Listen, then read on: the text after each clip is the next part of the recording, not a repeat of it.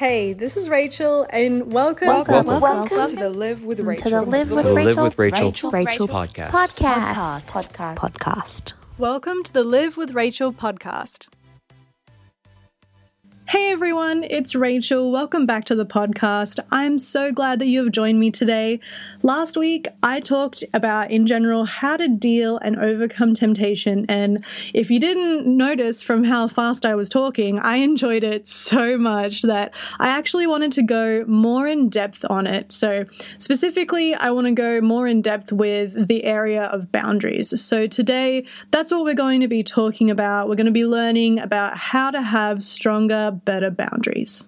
When I was in high school, I wish that I had someone to teach me the importance of boundaries and not giving up on your convictions and how to actually stand up for things like that. I really feel like when I was in high school, if you had boundaries, you were kind of teased about it. So I think that also applies to today's society, like right now, with today's young people who are in high school, because I really feel like they're almost peer pressured to just be okay with anything and everything. And if they aren't, then they're just lame and they're to be rejected because they're weird. So I really feel like there is a pressure to not have any standards or preferences, and honestly, it's a shame. I think that being a person of conviction really shouldn't be anything to be teased about or embarrassed about, because integrity and honor are traits that deserve to be upheld, I believe. So I'm starting off right out of the gate of this episode by saying to you, to the person listening, do not allow shame to tempt you to do something that you don't want to do or to be someone that you don't want to be, especially if it's just because everyone else around you does it. So please hear my heart on this. I really hope that you feel encouraged today with this episode that having boundaries, having strong boundaries is okay. In last week's episode, I actually shared the story of Samson and Delilah from the Bible in Judges chapter 16. And if you're unfamiliar with that story, basically Samson was the strongest man on earth and he fell in love with the wrong woman.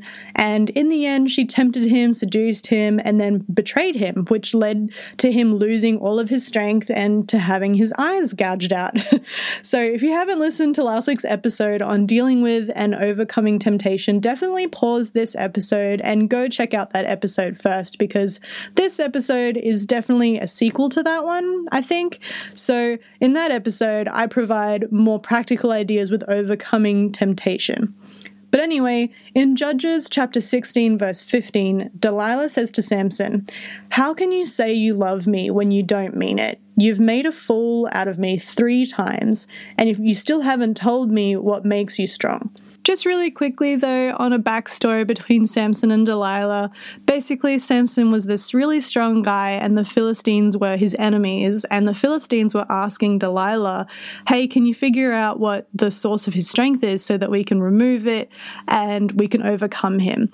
So Samson starts messing with Delilah, telling her all these lies about, oh, this is the source of my strength, and if you get rid of this, then I'll be weak. And every time she tries whatever he says, he overpowers what she has done and proves that he's still very strong.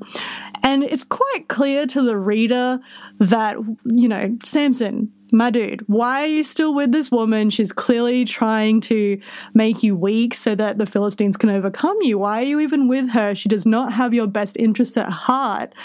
But nonetheless, Delilah eventually wears him down and tells her the truth, and that leads to him legitimately losing his strength. But before we really get into that, let's go back a little bit. So it's during the period where he's just messing with her, saying, oh yeah, this is how you get rid of my strength. And eventually this is in verse 15. She says, how can you say that you love me when you don't mean it? You've made a fool out of me 3 times and you still haven't told me what makes you strong. And whenever I think about this verse, I just think how ironic that question is. She's saying, how can you say you love me when you don't mean it? When literally a crowd of men is outside waiting to defeat Samson. They're waiting for her to figure out a way to defeat Samson. And I just think it's so rich. How can you say you love me? Well, you're literally trying to destroy him. So who are you to even ask that? It's ridiculous. So the reason why I bring that story up is it's a classic example of what falling into temptation looks like. And that's why I bring it up. And because of this, I definitely think one of the reasons why we give into temptation and sin, other than the fact that the world around us is doing it also, so it must mean that it's normal, right? Just because everyone else is doing it. But really, sometimes we believe that the temptation or the sin is just who we are. It's part of our nature, and this is us, which is actually really funny because the Bible says that Satan is called the accuser, and he accuses us all the time, and he tries to convince us that we're no good. So, God doesn't want us. We've gone too far, so why should we bother trying to be good? Because this is just who we are, and this is what we need to fill the void. So, as an example, we could be enslaved to porn or anger, envy, materialism, or serial dating, or constant shopping, or maybe sleeping around with every person who just gives us the attention that we want. Satan can convince us through shame and self-pity that we are whatever it is that we're trapped into believing, and it's just so not true. So let me encourage you today by saying that when Satan comes to accuse you again, and let me just say really quickly, these accusing thoughts that you may be having, anything that you might be able to relate with what I just said, they might look like intrusive thoughts. They might be thoughts that just pop up in your mind randomly and you're thinking, where did that even come from? Well, from the Christian perspective, we call that Satan because he, like I said before, is the accuser. He is the prince of lies. He just lies all the time. So yes, let me encourage you today by saying that when Satan comes to accuse you again, whenever you have those really random, bizarre, accusing, intrusive thoughts, this time actually have an answer to those thoughts. Have an answer to those accusations. I don't care if you feel like a crazy person, but if you need to say it out loud, then say it. If you're a Christian, the Bible says that you are not who you used to be. Your sins have been nailed to the very same cross that Jesus was nailed to, and that's exactly why he came. He took your sins and he paid for them with his own very life. And by doing so, your sin has been cancelled and it no longer rules over you. And you can say something like, I don't care what you say, Satan, but in Jesus there is now no condemnation for me, and God has actually given me all that I need to resist you and to resist temptation. So because of that, I will not be put to shame. So I know that might sound weird or crazy to some people to talk against those intrusive, accusing thoughts, but really you need to think about what you're thinking about. You're the one that's in control of your mind, of your thoughts, and you're the one who has the say on what you allow into your life, into your thought life. So, okay, having stronger boundaries, let's go there. The Bible says in 1 Corinthians chapter 6, verses 19 to 20, it says this, "Don't you know that your body is the temple of the Holy Spirit who lives in you and who is given to you by God? You do not belong to yourselves, but to God. He bought you for a price, so use your bodies for God's glory." Also, in Ephesians chapter 6, verses 13 to 17, it says this, "Put on God's armor now. Then when the evil day comes, you will be able to resist the enemy's attacks, and after fighting to the end, you will still hold your ground. So stand ready, with truth as a belt tight around your waist, with righteousness as your breastplate, and as your shoes, the readiness to announce the good news of peace. At all times carry faith as a shield, for with it you will be able to put out all the burning arrows shot by the evil one. And accept salvation as a helmet, and the word of God as the sword which the Spirit gives you." So that's what the word says about having stronger boundaries. Most people aren't going to like what I'm about to say, but it's something that God has personally dealt with me in my own life. So I'm going to share it in hopes that it will be an encouragement to others. And if you don't agree, that's fine. Just please don't hate me for having my own opinions. I'm definitely a firm believer in the fact that we can teach people how to treat us. And in high school, when I dressed like an emo kid, people were taught to be scared of me, and they were, because I looked horrifying. I had really dark, heavy eyeshadow and eyeliner. I wore black all the time. I kind of spoke really abrasively and full of crass. So If that leaks out every now and then, that's just because of my history, and I definitely apologize. But the point is, my demeanor and how I dressed and what I put out into the world, that's teaching people how to treat me, and I wanted people to take me seriously through fear, and that's what I got back. But later, when I dressed from the business section of Target, if you haven't heard my previous episodes on my testimony and this is all new to you and so random, definitely listen to that. It'll make a whole lot of sense. But basically, I used to dress from the business section of Target, and people took me even more seriously because I look like a little businesswoman. But now my style is a lot more relaxed and casual. And I'm somewhat of a curvy girl, and when God convicted me of my own personal modesty values and convictions, I actually started to dress a whole lot differently. Personally, I try not to wear like any spaghetti strap tops or strapless tops, no deep V-necks or overly tight clothes or, really drastic crop tops. I mean, like I'll wear a loose, boxy crop top, but anyway, basically just nothing that would really show off my cleavage a lot or show off a lot of skin. And then on my bottoms, I try to steer clear away from things like bodycon, midi dresses or skirts, just anything really tight and form-fitting. I mainly just stick with an A-line or a skater-style dress or skirt. And yeah, again, I can't emphasize enough, nothing too tight. It's just very uncomfortable. I do love jeans and shorts though. I really want to get on board with Bermuda shorts, which is those shorts that go at the knee, but I'm kind of short and they kind of look weird on me, so I still wear shorter shorts, but I don't wear booty shorts or anything tiny like that. I really feel very uncomfortable wearing things like that. I want to move freely and I want to do things that I want to do without worrying about, am I flashing anyone? But mainly the point of it is I just don't want to feel like I'm being inappropriate. I just definitely feel like there's a time and a place for all different kinds of clothes, and I personally feel that showing off a lot of skin should be reserved for the special person that I'm married to. But anyway, what I'm saying is that I learned a very long time ago that my actions speak louder than words. And even if I never intend to get the attention of the guys or whatever, like with how I'm dressing, the guys can't avoid noticing me if it's right there in front of them. And I feel like that's just a fact. If it's right there in front of them, they're going to see it. I remember the first time that I went in public wearing something that I would consider modest for me. It was a long-sleeved, round neckline. It was a midi dress, and it covered everything I felt I didn't feel comfortable showing off in public. And at that point in my life, I was very used to guys staring at my chest rather than my face. But for the first time when I looked at people in public when I was wearing this dress, the first thing that they would look at was my face, and they would just politely smile and keep walking. And I felt like for the first time, I felt respected because the first thing that they were looking at was my face and not my chest. I was seeing for the first time how presenting myself a certain way sent a non-verbal but very clear message to men and other people about how I wanted to be treated. And it was a very empowering feeling, and it just really encouraged me to want to dress this way even more. But again, though, I just really want to emphasize that the Bible doesn't tell you specifically how long or short a skirt or a dress needs to be, and everyone's convictions for modesty and how to dress will be different, and I'm not going to sit here and tell you that you need to start dressing a certain way.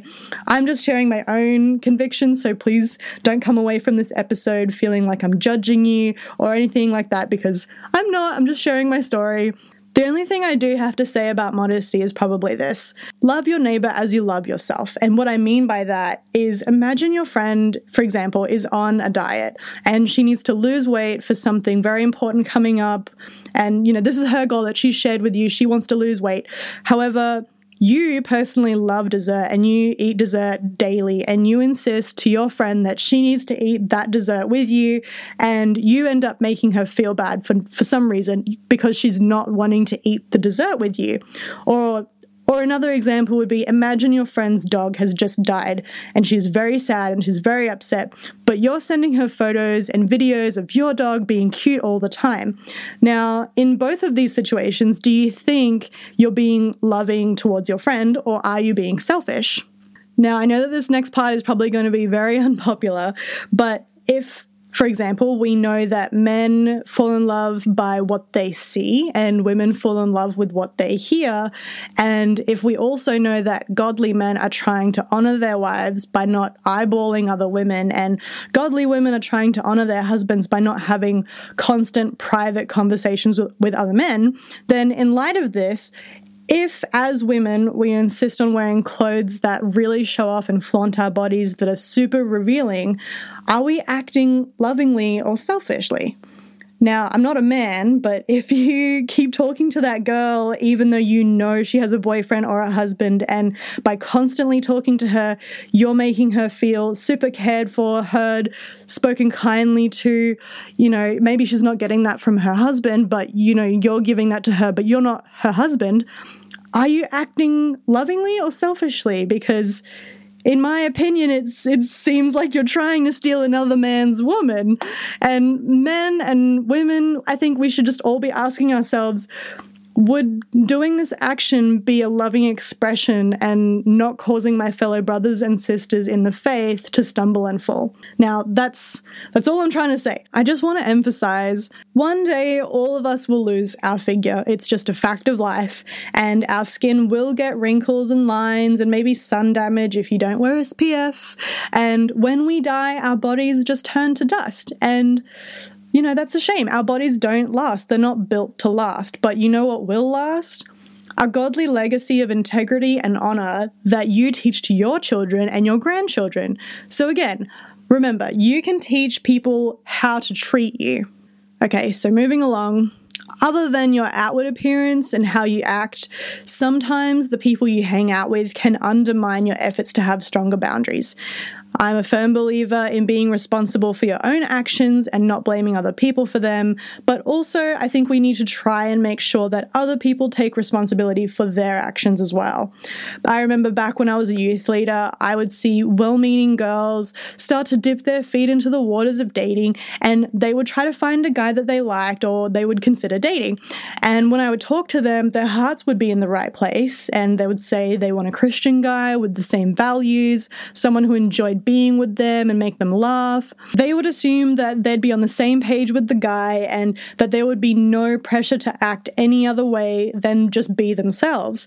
However, later down the line, it would become very clear that the guy's intentions were mostly sexual, and the guy would try to encourage the girl to do things that she knew wasn't right. She would talk about her boundaries, and the guy would just nod and agree, but then act the complete opposite. And over time, the guy's actions and words would just wear her down. And from the outside, it seemed very clear that the guy wasn't reading the Bible as she was. He wasn't going to church. He didn't really have any other Christian friends that kept him accountable, and just things like that. And then she would start to complain and say that she didn't see this coming, which she genuinely didn't, because when you fall for someone at first, I guess you're really super attracted to them and you just see past your flaws and you've got these rose-tinted glasses on and you only want to see the best. And, maybe you believe that they'll change in time, but then they don't. And you just end up seeing more of what was hidden in the first place. Anyway, I would see this and I would end up seeing the relationship go two different ways. Either the guy would pull her down and she would lose her convictions, her faith, and she would end up being a lukewarm Christian, or sometimes she would just walk away from the church and the Christian faith altogether.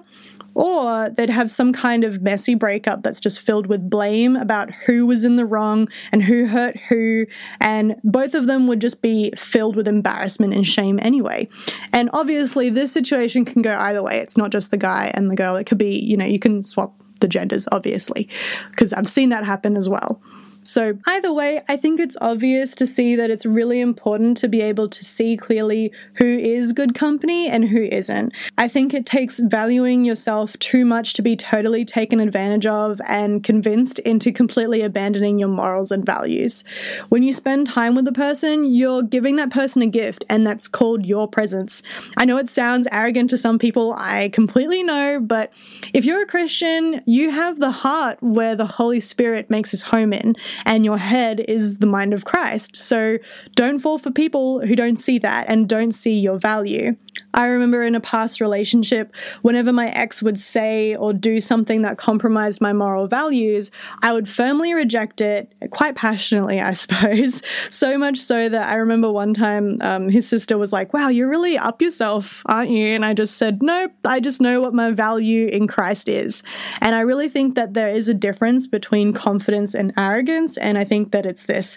Confidence is the feeling of self-assurance that comes with an appreciation of who we are, our abilities or our qualities. Because God's word says, "I have loved you with an everlasting love. I have drawn you with loving kindness." And there's another verse where it says, "I will never leave you and I will never abandon you." Because God is the lover of our souls. So in that, you can be confident.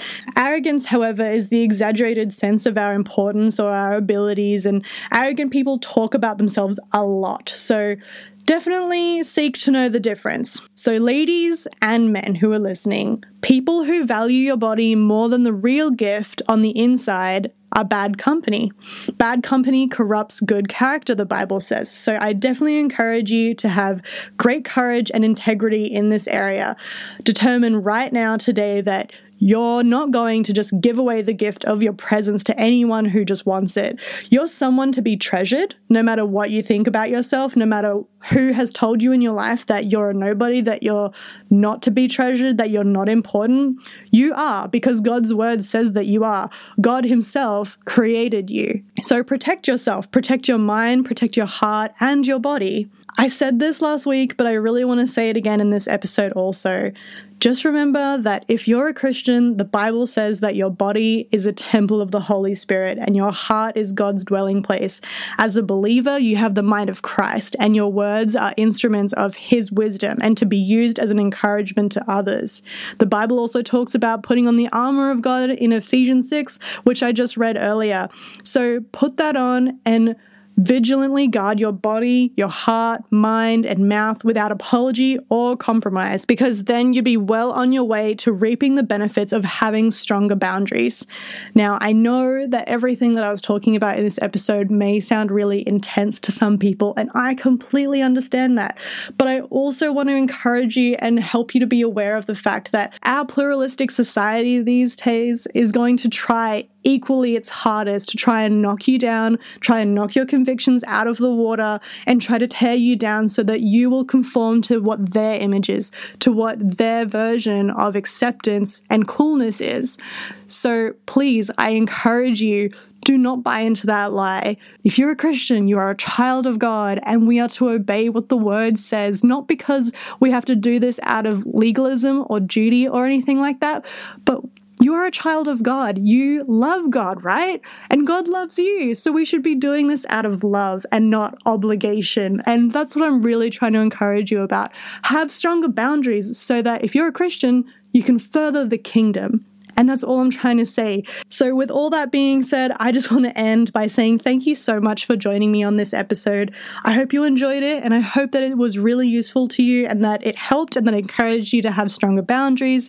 And also, if the podcast is useful and helpful for you and you are enjoying it, then I would love to invite you to share it on social media or to share it with a friend even. If you do, please make sure to tag me so that I can see it. And if you're not yet subscribed, please just let me take this opportunity to invite you to do that as well, because you'll get notified whenever I upload a new episode. Thanks again for being with me on this journey as we are both learning to live rich and full lives in the light of God's ways and truth. I will see you next time. Bye.